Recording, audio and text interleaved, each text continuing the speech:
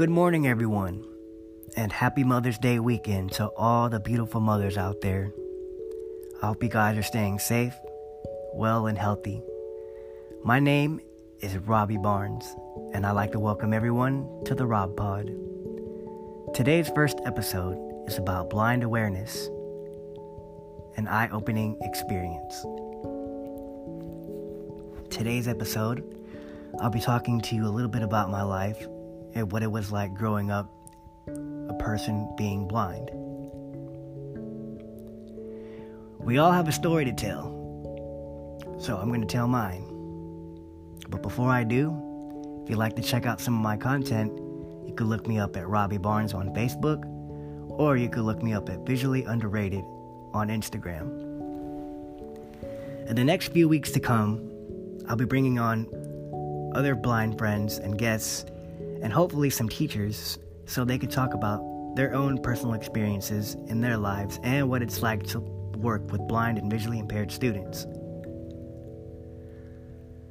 So without further ado, let's make it do what it do. Once again, my name is Robbie Barnes. I've grown up around here in the Monterey Bay area, my hometown. I've grown up with my extended family, friends and neighbors, and they all treated me as if I could see, despite the fact that I'm blind.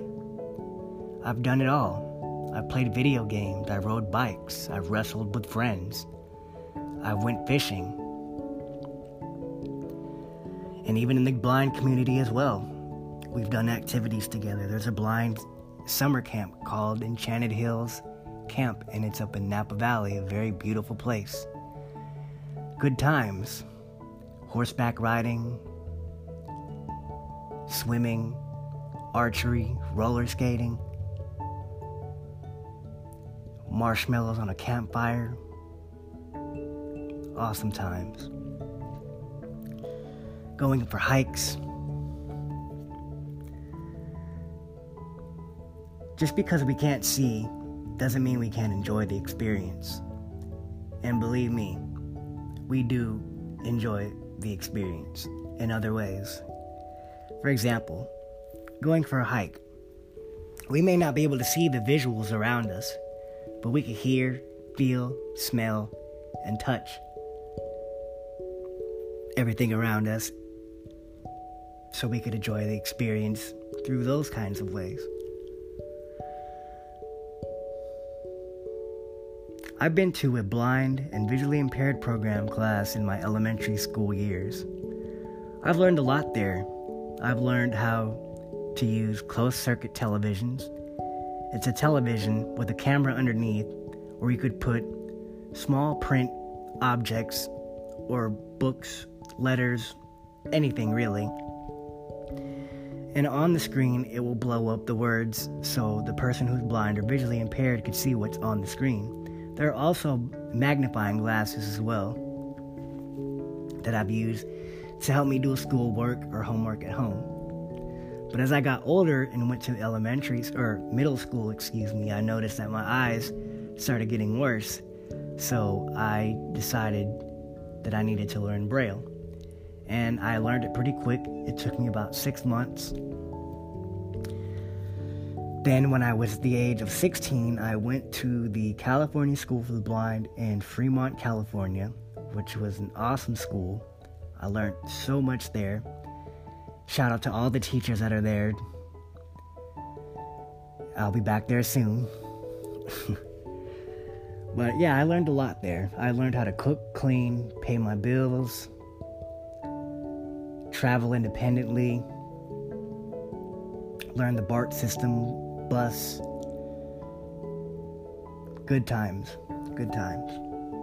And there was also another living skills program. It's a more in-depth living skills program. It's called the Hatland Center for the Blind. I've done that from 2009 to 2010. I actually lived in an apartment. I paid real rent and done it all. Went shopping for my food, paid my bills. I've done an internship at the Lighthouse for the Blind as well. I've also volunteered at the summer camp that I used to go to as a counselor in training or a volunteer. Also, now I have my own place. I cook my own food, pay my bills. I have a little dog with me. I hang out with friends. We go for walks. I live life like anybody else, and I encourage everyone to live life, no matter what race, impairment, gender, class, to live your life fully and as happily as you can. Have no regrets. Just keep on pushing. One day, I decided to take blind awareness pretty serious, and public speaking as well. For the past few years, I've been getting out into the community, spreading blind awareness. I've had a couple of gigs. Last year, in the fall, I've spoken to about 30, 40 kids and parents, and I've done a blind obstacle course, showing them, giving them an idea what it's like to be blind, put them in blindfolds and let them walk around with a cane and get an idea.